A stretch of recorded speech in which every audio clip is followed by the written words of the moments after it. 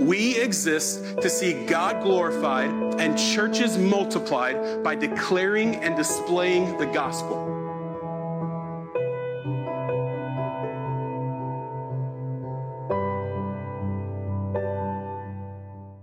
John, Tish, thank you all so much. Sometimes I wish that we could preach before we sing, so that when you sing, you get to know the words that are about to be preached, or you've known the words that have been preached, because I think sometimes it would bring out further depth and meaning to the songs that you sing. I think that song we just sang is one that is that way with this message. Thank you guys so much for leading us. Hey, Emmaus, it's good to see you. My name is Josh. I'm one of the pastors here at Emmaus, and if you're a guest, it's a joy to have you with us. I hope that you feel welcomed and loved, and that you know the love of Christ through your time that is here with us today. We'd love to meet you after the service, either at the Connect table or just come up to me after the service. I'll be down front here, and I'd love to meet you, see your face, hear your name, shake your hand if you would like to do that. And then for anyone else that would just like prayer or to talk about something, I'm happy to do that as well. I'll be down here after the service and invite you to come do that. But then if you are a guest, there's also a Connect table in the lobby. You can go by there and you can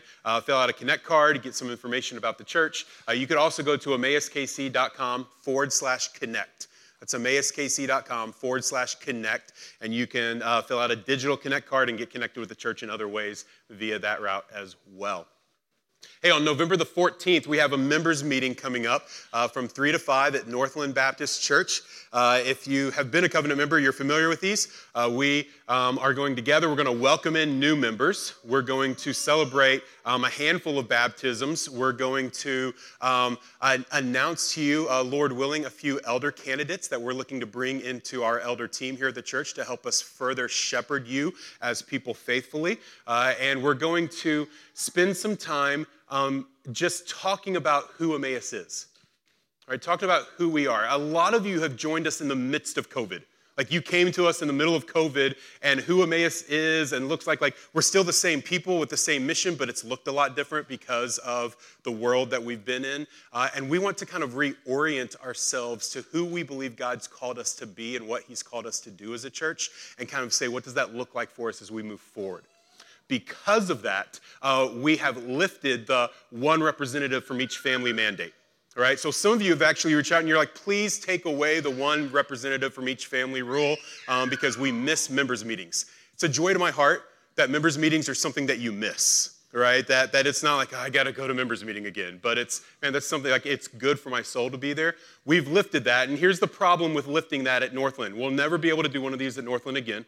We're too large for all of us to be gathered there. They seat 267 with members and their children. We're over 300, right? And so that means we're counting on some of you not coming, and we're pleading with all of you to come. That's a weird tension, right? We want all of you to come. Please come, make it a priority.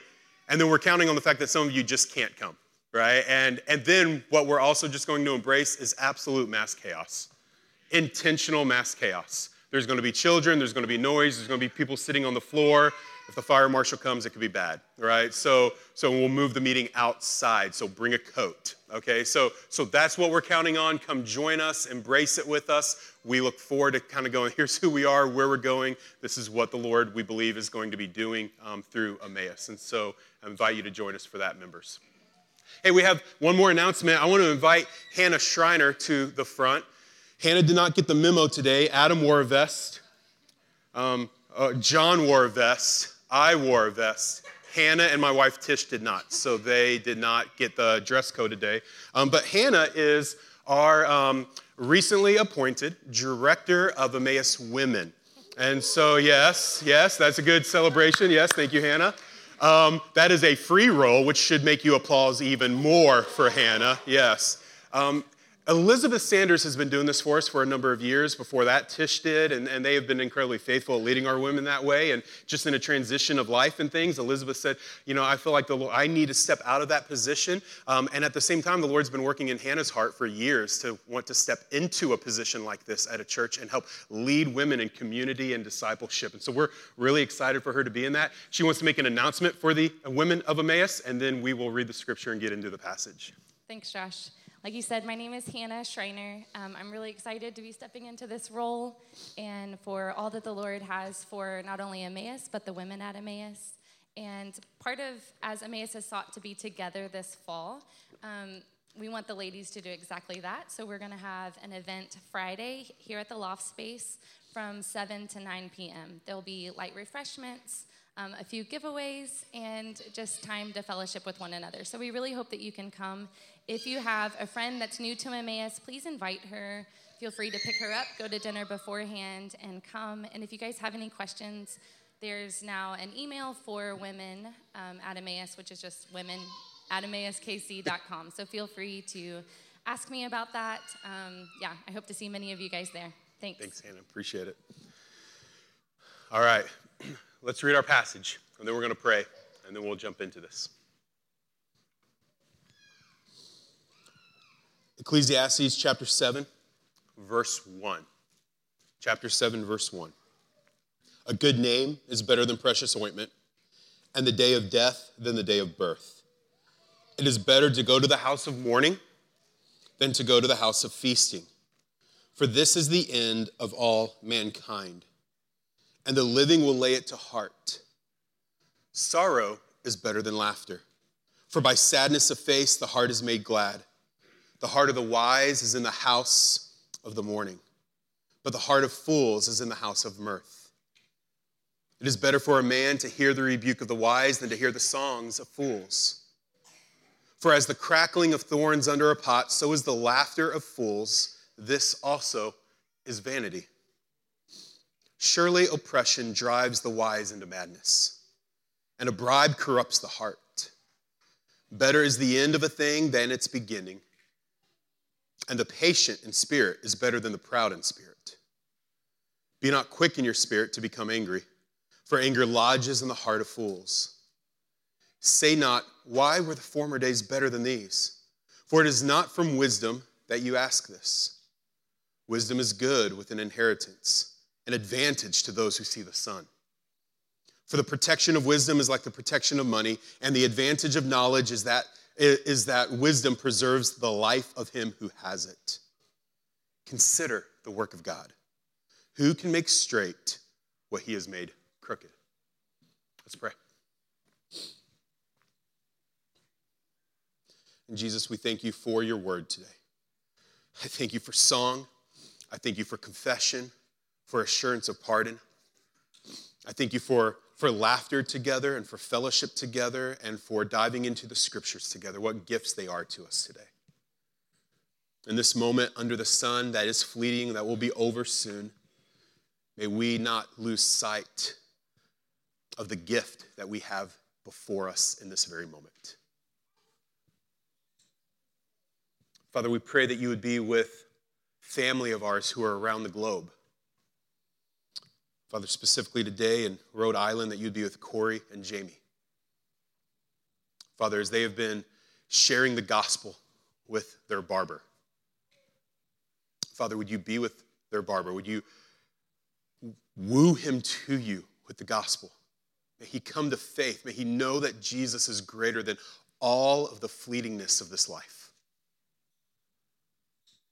Father, we pray for Matt and Grace in Southeast Asia. As Grace has begun to work with Akita Designs, a company that employs, a business that employs women of sexual exploitation.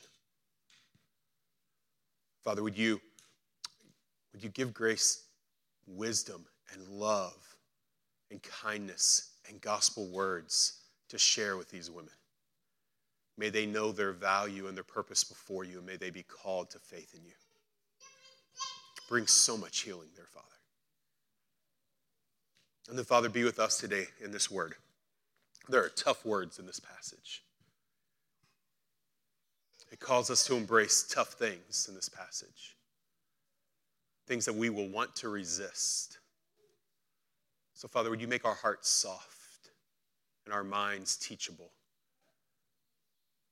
May there be growth that comes today in our hearts through your word and through the working of the Spirit. We pray these things in your name. Amen. Amen. One of the greatest fears that I have is to be a fool.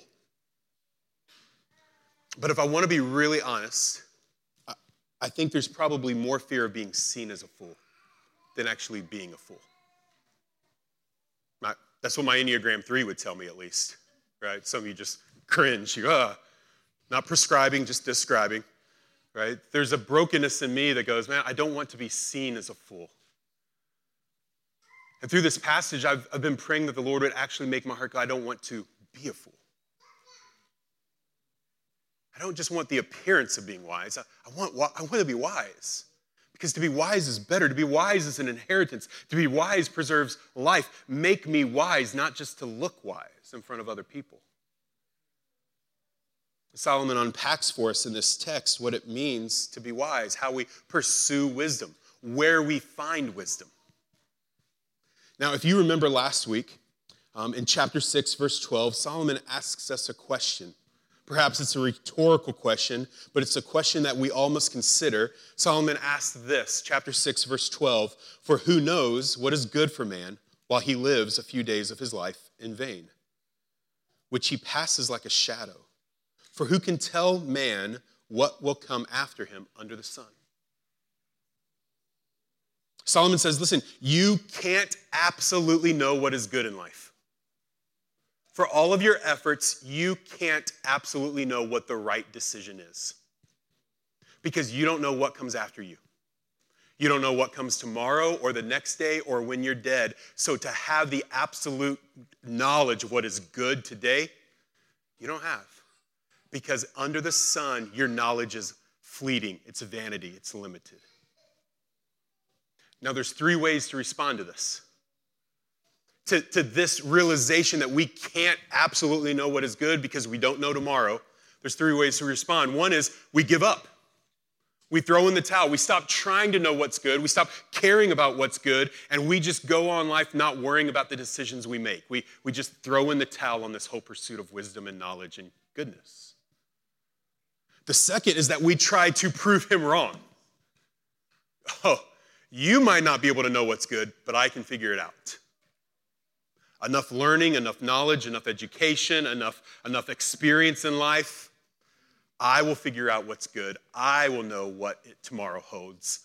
I can accomplish this. And we make it our pursuit to chase the wind of knowing what is good.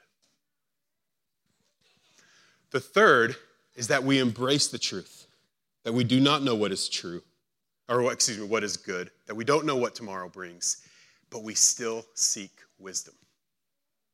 We keep pursuing wisdom. And in the midst of it, trusting God with the hevel of life. Right? The hevel, if you've not been with us, hevel is the word he uses here in our text of vanity. It means fleeting. It's a vapor, a smoke. It's here, you can't grab onto it. It's here one moment, gone the next. You try to grab it, and it just slips through your fingers. He says that's what life is like under the sun. That's the life all of us live. A life of hevel that just slips through our fingers. And so Solomon's approach to not truly knowing what is good, to not knowing what tomorrow is, his approach is, I might not know that, but I'm going to spend my days trusting God with what I don't know while I pursue wisdom. That's his approach. Now in chapter 7, he's going to teach us how to pursue wisdom, where to find wisdom, through Proverbs. He shifts his genre here. As if Ecclesiastes is not a hard enough book to interpret already, now he just goes, and let me just throw a curveball and completely switch genres of literature with you. I'm going to roll out for you Proverbs, pithy statements. They appear to be incongruent with each other. At first glance, you're kind of like, well, is this like 8 different sermons? But he has one point. There's a deeper point than even what we see. As he does this in chapter 7, he's going to use comparative judgments. Comparative judgments. In other words, what he's going to do is he's going to say one thing is better than another. And when he does so, he's not automatically saying that the one that is lesser is bad. Right? Pizza is better than tacos. It's not that tacos are bad for you, but not bad, right? They're not bad, it's just pizza's better. One commentator called this section of Ecclesiastes good, better, best. Right? He's going, listen, that's not a bad thing, but a better thing is this. So keep that in mind. We're going to pair these passages into 4 sections. 3 lessons of where to find wisdom, and then 1 lesson of what wisdom is from, or what wisdom is for. What's the purpose? What's the goal? So first, where do we find wisdom? Chapter 7, verses 1 through 4. Wisdom embraces sorrow. Wisdom embraces sorrow. Look at verse 1. A good name is better than precious ointment, and the day of death than the day of birth. The day of death is better than the day of birth. Is precious ointment bad? No. I hope you're wearing some precious ointment today, right? I hope you're smelling good because there's some sort of precious ointment that you put on today. Particularly here, precious ointment being something of great value. Is it bad to have something of great value? Well, no, he's not saying that's bad, but he's saying what's better is a good name, a good reputation. It's better to have a good reputation than to have much wealth. There's truth in there, for sure. But in the scope of his entire argument, that's not the main point. He is setting up this comparative judgment for us. You know, it's good to have good, precious ointment. It's better to have a good reputation. Likewise, he says, the day of death is better than the day of birth. Again, he's not saying the day of birth is bad. The day of birth is a wonderful thing. We don't remember our own day of birth, but you probably remember the day of someone's birth. For you parents, especially the day of your children's birth. I mean, just that moment of seeing your child. Their hair, their smile, their eyes looking up at you if they happen to open their eyes that day. Their tiny, tiny fingers wrapping around just the tip of your finger. Holding them in. And if I don't know for you, but in that moment of holding my son at the day of his birth, like there was a lot of wisdom that I gained that day. Right, that day, I came to realization of a lot of truths in life. Chief, I believe, chief among those wisdoms I gained was this reality that I am incapable of saving this kid. Like the moment I saw him, I felt like Paul, who said, I would give up my very own salvation. I'd be damned if you could be saved. I felt that for him. I would go to hell if it meant my son could spend eternity with Christ. I would give up myself for him, but I can't do that. I can teach him about the Lord. I can teach him about Jesus. I can shower him with the gospel, and ultimately it is not up to me, but Christ to save my son. There was so much that I had to lay down at the feet of my Savior that day of my son's birth. A lot of wisdom gained. Solomon's not saying you don't get wisdom here, but he's saying that wisdom comes more in death than in life. There's more wisdom to be found in death than in birth. Verse 2 helps us to understand this more. Look at verse 2. It is better to go to the house of mourning than to go to the house of feasting. For this is the end of all mankind, and the living will lay it to heart. The house of mourning is better than the house of feasting. I don't know about you. I've been in both of these houses. And I would much rather the house of feasting. If I'm going to cry, I would much rather cry over a good meal and delicious drink and laughs with friends than over the death of someone.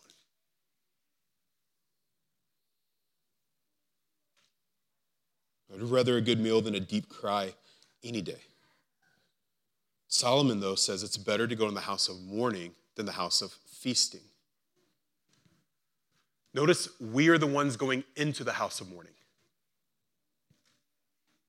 So you're not the one dead here. You're the one going into the house of death. Walking into the house of mourning to witness death, to witness it and to take it in, to observe it. What he's saying is that there's more wisdom that comes from grieving at a loved one's funeral than that comes from feasting with a loved one at a holiday. The Bible celebrates and even commands feasting. Feasting is not bad. The holiday, maybe feasting's bad if you feast every day, right? It's a little unhealthy.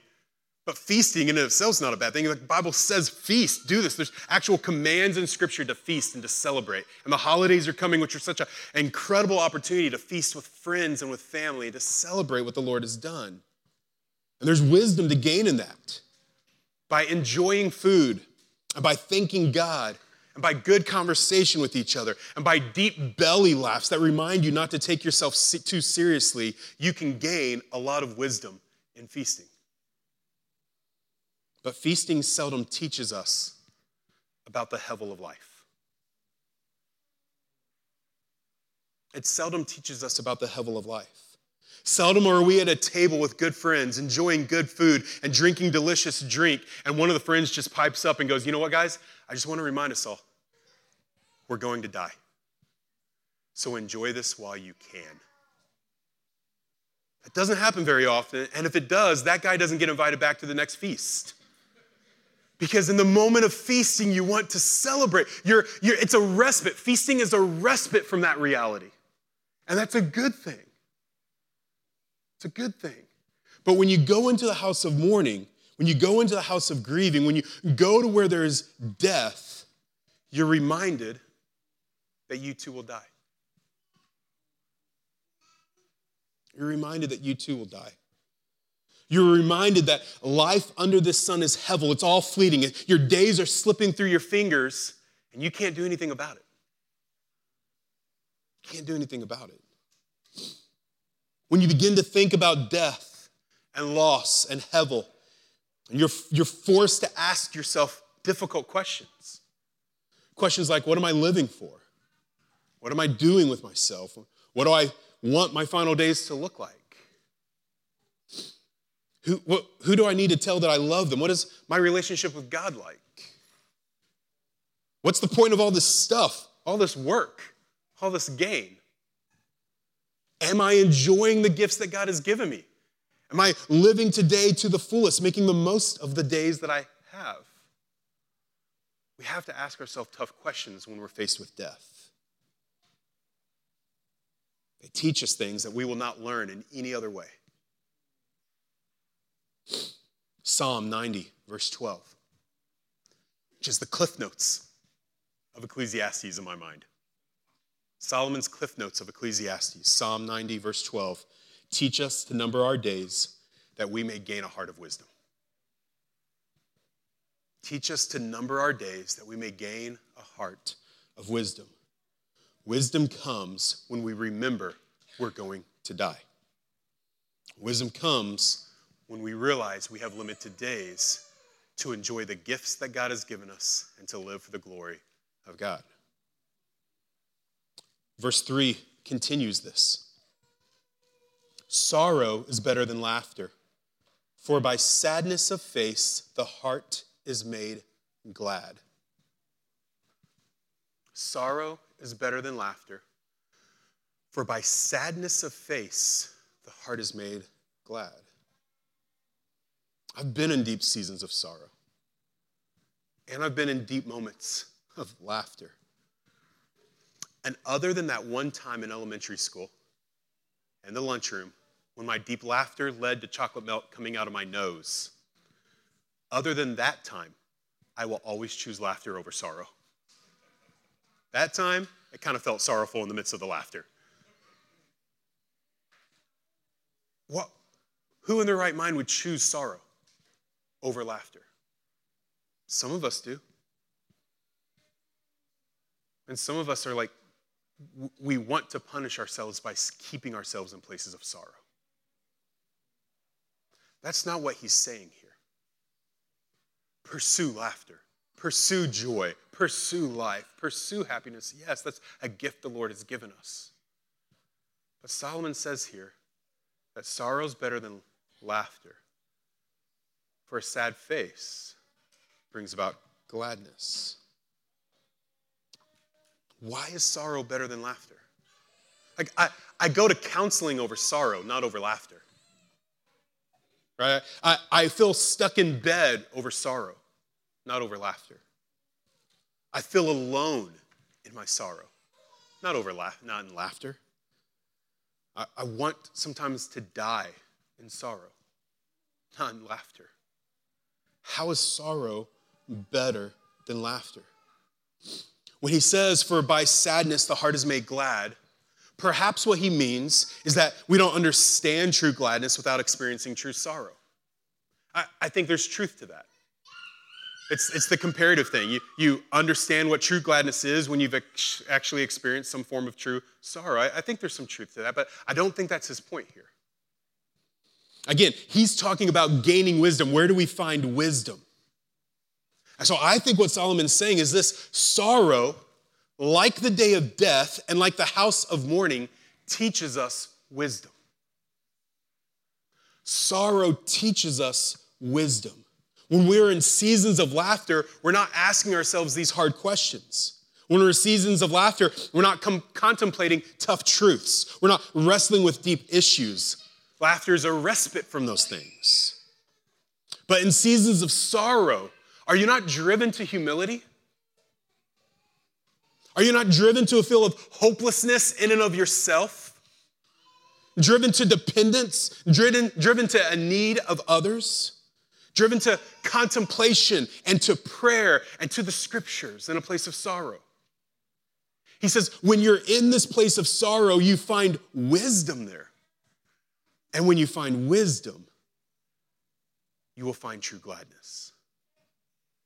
Wisdom brings about this gladness. We gain much wisdom in seasons of sorrow because we're forced to wrestle with much in our hearts and minds. And we gain much wisdom in seasons of sorrow because we're forced to face the reality of Hevel. I can't hold on to the good things. I can't stop the bad things, no matter how hard I try. Sorrow comes and sorrow goes, and it's out of my control. The life is fleeting. I have to look outside this life for joy in my soul. And in doing so, if we look to the God who is above the sun, we find gladness.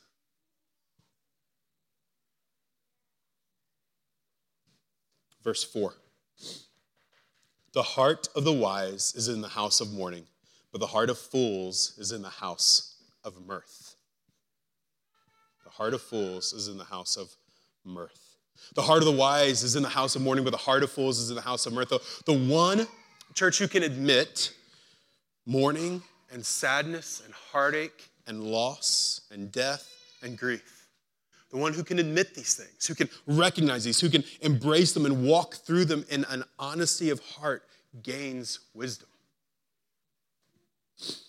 The one who is full of mirth is the one who perpetually must be cheerful. Mirth is laughter, cheerfulness, gleefulness.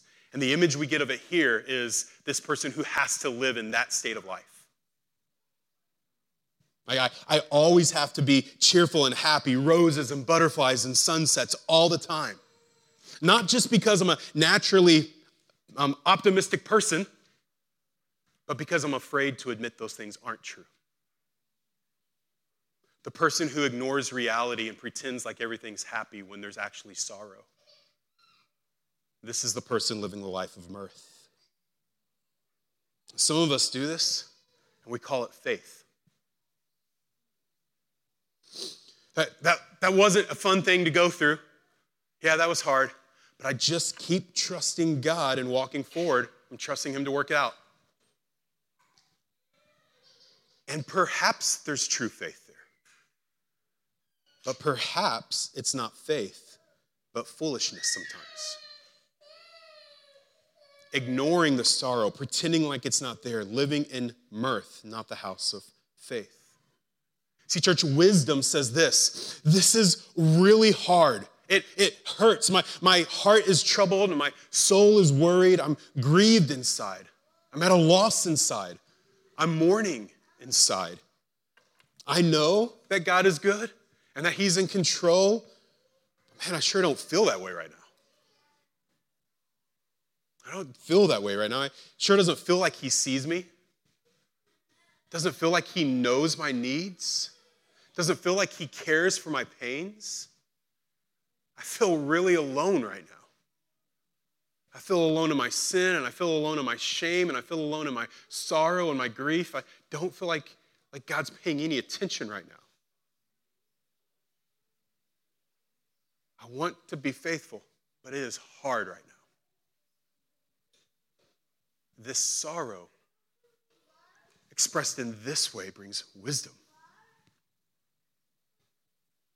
So wisdom embraces sorrow. Secondly, chapter 7, verses 5 through 7, wisdom embraces rebuke. Wisdom embraces rebuke. Let me read 5 through 7 for you. It is better for a man to hear the rebuke of the wise than to hear the songs of fools. For as the crackling of thorns under pot, so is the laughter of the fools. This also is vanity. Surely oppression drives the wise into madness, and a bribe corrupts the heart. Look at verse 7 again. Surely oppression drives the wise into madness, and a bribe abrupts the heart. When suffering comes, when oppression comes, and here the idea of oppression is like the big picture of oppression. Maybe it's oppression from someone upon you. Maybe it's the oppression of sin in the world. Maybe it's just the oppression of brokenness in life, sorrow, grief, death. When these trials, these troubles, these hardships come upon you,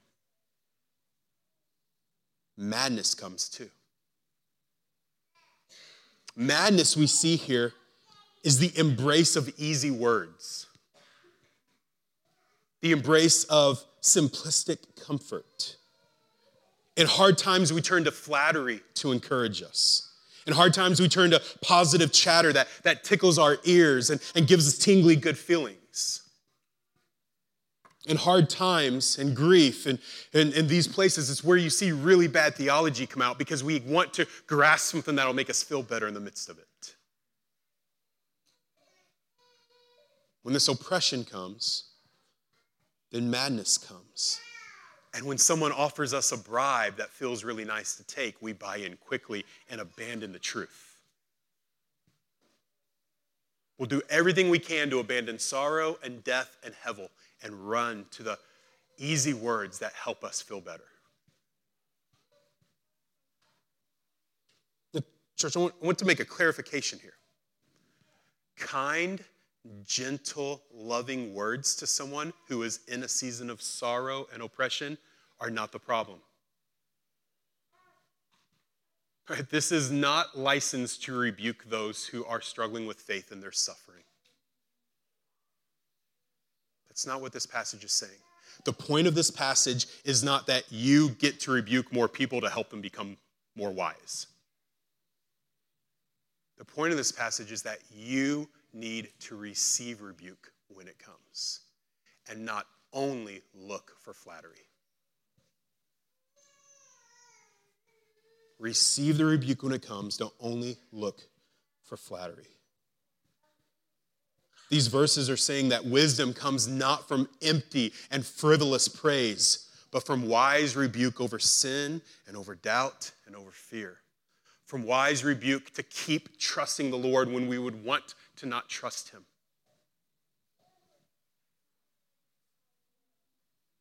In hard times, we want to hear easy words. Words like, that wasn't that bad. Or it'll be okay. That'll go away tomorrow. You're just misunderstood. Oh, we're all like that. Right? We have a rule about this in our community groups. We call it don't rescue. It's that idea that someone is confessing sin, referring to their doubt. They're addressing something in their life. And what we naturally want to do is jump to their defense and ease the pain they're walking through. Oh, you're not that bad. I haven't seen you be that bad at that. That's not how I've witnessed you. Oh, like we're all like that. It's okay. We want to help the person feel better immediately, relieve their pain. And in the words of Ben Clark, what we're probably doing is we wanting to really try to relieve our own pain. What they're saying is making us uncomfortable. So we try to relieve theirs and our pain in the midst of this. We call it rescuing in community groups. It's the idea of flattery here, this frivolous words of praise and not truth. This is what Solomon here in this passage calls thorns under a pot. Thorns under a pot. I don't know if you've ever tried to make a fire with a thorn bush. I've not.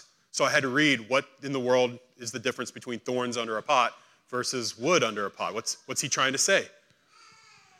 His point is this: thorns under a pot produce no heat. A thorn bush crackles really loud. It sparks a lot.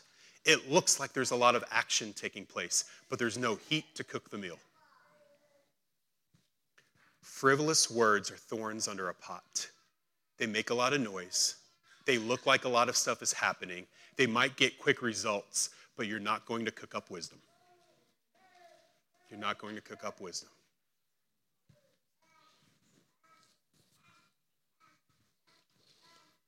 Kids, let me give you one simple treat of truth. All right, this isn't a trick, this is a treat for you, all right? Treat of truth, kids. Perhaps the greatest way you grow in wisdom is to listen to the correction of your parents. Perhaps the greatest way that children grow in wisdom is to listen to the correction of their parents. So listen closely. Your parents love you. They want you to grow in wisdom and strength, to do well, to know Jesus. Listen to their correction and gain wisdom all your days. For the sake of time, I'll move on. Chapter 7, verses 8 through 10, we see our last place that he mentions that we find wisdom. He says, wisdom embraces the present. Wisdom embraces the present. Let me read chapters 7, verses 8 through 10. Better is the end of a thing than its beginning, and the patient in spirit is better than the proud in spirit. Be not quick in your spirit to become angry, for anger lodges in the heart of fools. Say not, why were the former days better than these? For it is not from wisdom that you ask this. Solomon has this understanding that we often get distracted by the past. We get distracted by the past. The wise man is not caught up in the good old days. The wise man is not caught off guard by today's troubles. And the wise man is not afraid of tomorrow's troubles. He's not trying to live in the past or bring it back or hold on to it. He doesn't think he has it all figured out because of yesterday's experiences. I've been through this before. Let me tell you exactly what's going to happen. And the wise man is not easily angered over the loss of yesterday or the hurts of today. They're able to be present today, to see today for what it is. They see today as a day under the sun, a day that is full of delights and disquiets, a day that sin has affected, and a day that grace has been injected into. It is a day of gift for us.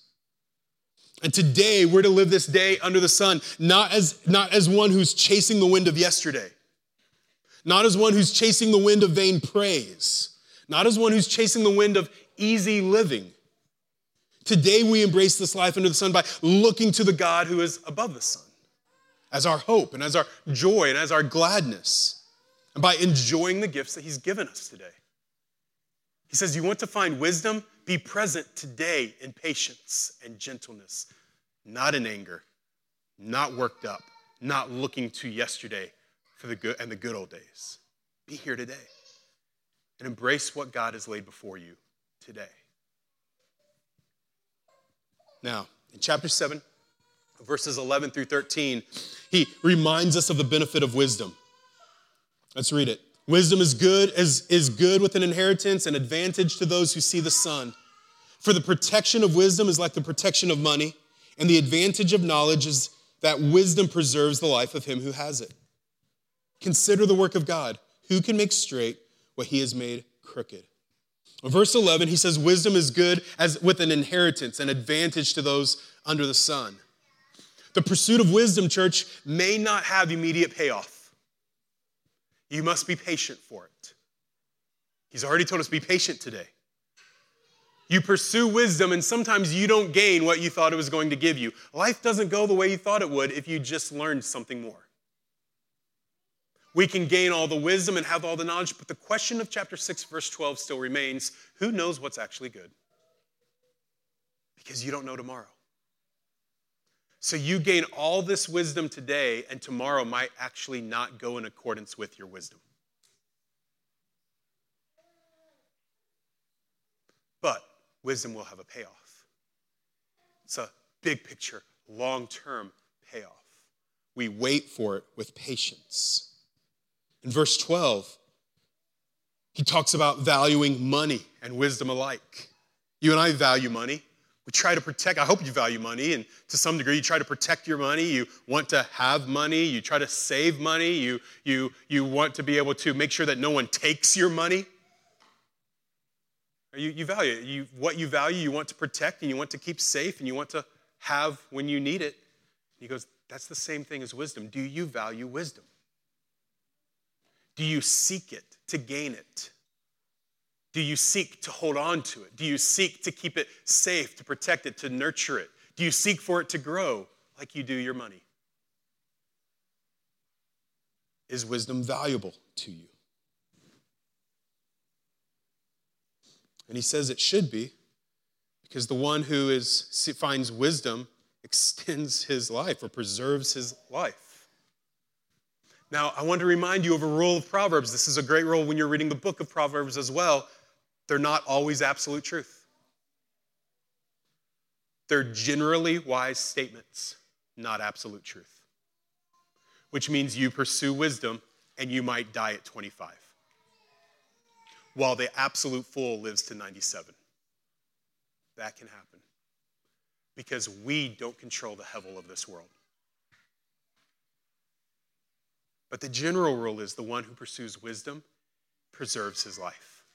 Both in this life and, in a way, in eternity. Because a true pursuit of wisdom always leads us to the true one who is wise. Now, verse 13 is a difficult and I hope hopeful verse for us as we conclude. It's difficult because Solomon recognizes that there are some things in this life that are crooked, and God is the one who made them crooked. We can't avoid the truth that he has here. There are things in this life that have not gone the way that you and I wish they had gone.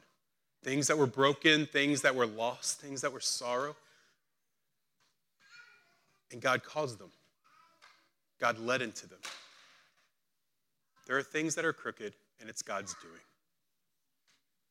Think of Job. Satan comes to God and says, I'm looking for someone to tempt. And God goes, have you considered Job? Tempt him. He hands Job over on a platter to be sifted by the enemy. And the next several days are unimaginable pain for him. He loses absolutely everything and everyone, but his wife, who as it goes on is just more trouble than maybe it was worth. That's what it feels like, at least in the moment of sorrow.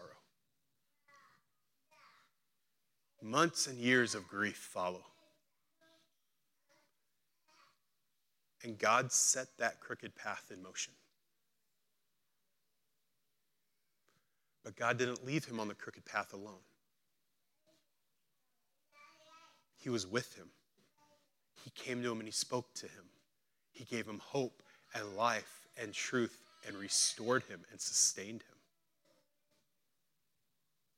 It's a difficult verse, verse 13. Look at it. Consider the work of God. Who can make straight what he has made crooked?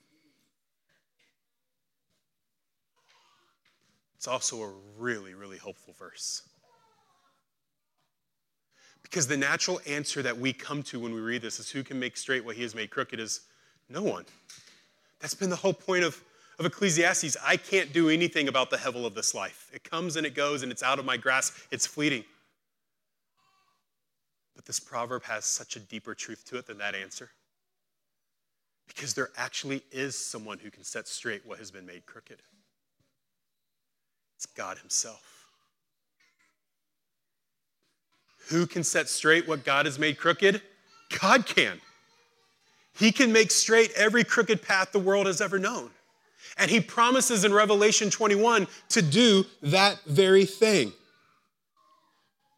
In Revelation 21, Jesus says, "Behold, I make all things new."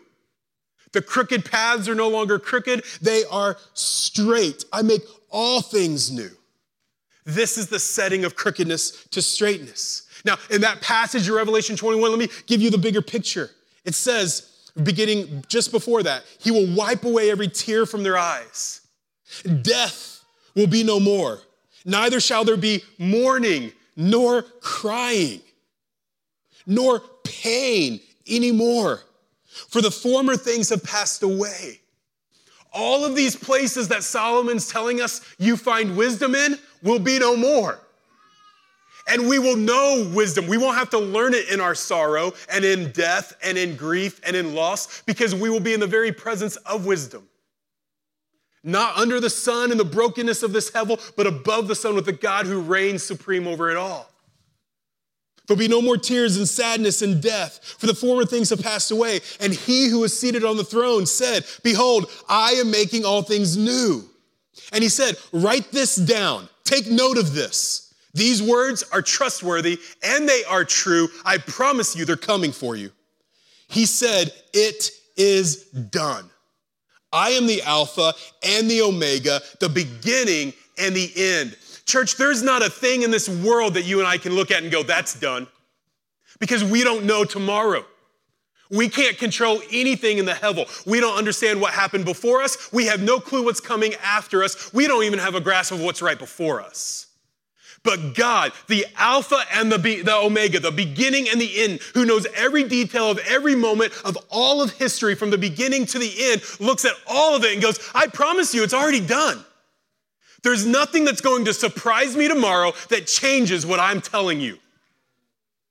It is done. I am making everything straight."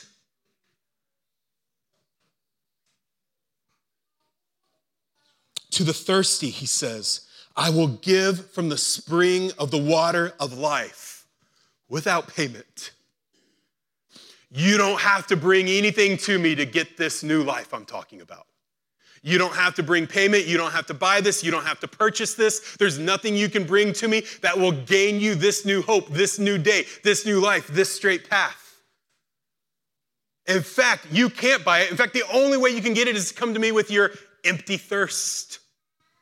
Thirst of need. I need something and I don't have what it takes to meet my need. I need something else.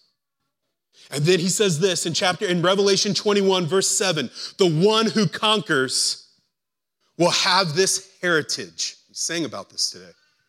"The one who conquers will have this heritage, and I will be his God, and he will be my son." Who conquers? Well, yeah, you and I conquer, but why? Not because we brought any strength to the battle, but because Jesus Christ, the Son of God, conquered sin and death. And those who place their faith in him are made one with Christ. And what is Christ is ours. His victory is yours because of faith in him. You are his son and you are his daughter because of Christ. Church, today is Reformation Sunday. Some of you thought we were going to go a whole service without mentioning that, and you were a little concerned about us. It's Reformation Sunday. On this day in 1517, Martin Luther nailed the 95 Theses to the door of the church, calling for reform in the Catholic Church. Central to the need of this reform was the issue of indulgences. That the church was teaching that you pay money and you get freedom from your sin. You pay money and you get people out of purgatory for their sin. Pay money and you get newness of life, a straight path. Central to his reform was, no, you don't pay anything to get that. Come empty, poor, thirsty, needy, bring nothing, and you receive that. You can't buy that. And you and I on this side of the Reformation most likely go, what a ridiculous concept that you would pay money to earn salvation. And in our minds, we think that's out of the ballpark. Like, well, how can you even consider that? But in our hearts, we embrace it. Because we would take a passage like today's and go, yes, if I can only gain wisdom, I earn my salvation. If I can only continue to gain wisdom and not be a fool and not mess things up, if I could just pursue wisdom, get enough wisdom, show myself proved enough, I will have proven I was worthy of the salvation that was given to me freely. We so often embrace a completely different type of indulgence. And here he would go, stop. Put down all that you've gathered. Put down all the wisdom you've accrued. Put down all of the wealth that you have come with. Put down all of your goodness and just come needy. In the end, that's actually the wisest thing you could ever do. So, for the unbeliever in the room, there is no faith in Jesus. If there is no faith in Jesus, there is no promise of this newness. Revelation 21 verse 8 says, but for the cowardly and the faithless, the detestable and murderer and sexually immoral, the sorcerers and the idolaters, and all liars, their portion will be in the lake that burns with fire and sulfur, which is the second death. You think the hevel of this life is bad? Wait until there is separation from God that never ends. That has no rescue. That has no respite. There's no laughter to rescue you from the sorrow. No faith in Jesus is no hope of the crookedness being set straight. Please come to Jesus in faith. Look to his life, his death, and his resurrection. He is the Son of God, died for you in your place and risen for you to give you life. Come to him in faith and have new life. It is done. Have that hope and that assurance. To the believer, keep coming to Jesus with empty hands, with thirst. And in the midst of coming to Jesus that way, pursue wisdom. Grow in it. Embrace the sorrow and embrace the death and embrace the rebuke and embrace today. For in those places, we learn a little bit more about our God. In those places, we find gladness for our souls. Embrace it. Jesus, we thank you for your word. I thank you that it has power to save and to sustain us. And do the work that you need to do through it today in our hearts. In your name, amen. Church, in a moment, we'll come forward and we'll take communion as we do every Sunday. Today, as you come forward and you take, I want to remind you that what you're doing is you're participating in the broken body and the shed blood of Christ. This is an act of grace towards you. As you do this, we truly believe that there is like sustaining grace that we get to be reminded of and receive through this. We are taking this going, we know that Jesus broke his body and shed his blood to forgive us, and it is done. Right? This today for us is a reminder and a strengthening and sustaining that it is finished in the midst of all the hevel. So come and take and celebrate your resurrected Savior today. If you're not a follower of Jesus, we ask you not to come take this, but instead to remain in your seat. I'd love to talk to you about Jesus after the service. Come talk to me. Thank you for listening to audio from Emmaus KC, located in Kansas City. For more information about Emmaus KC, please visit us online at www.emmauskc.com.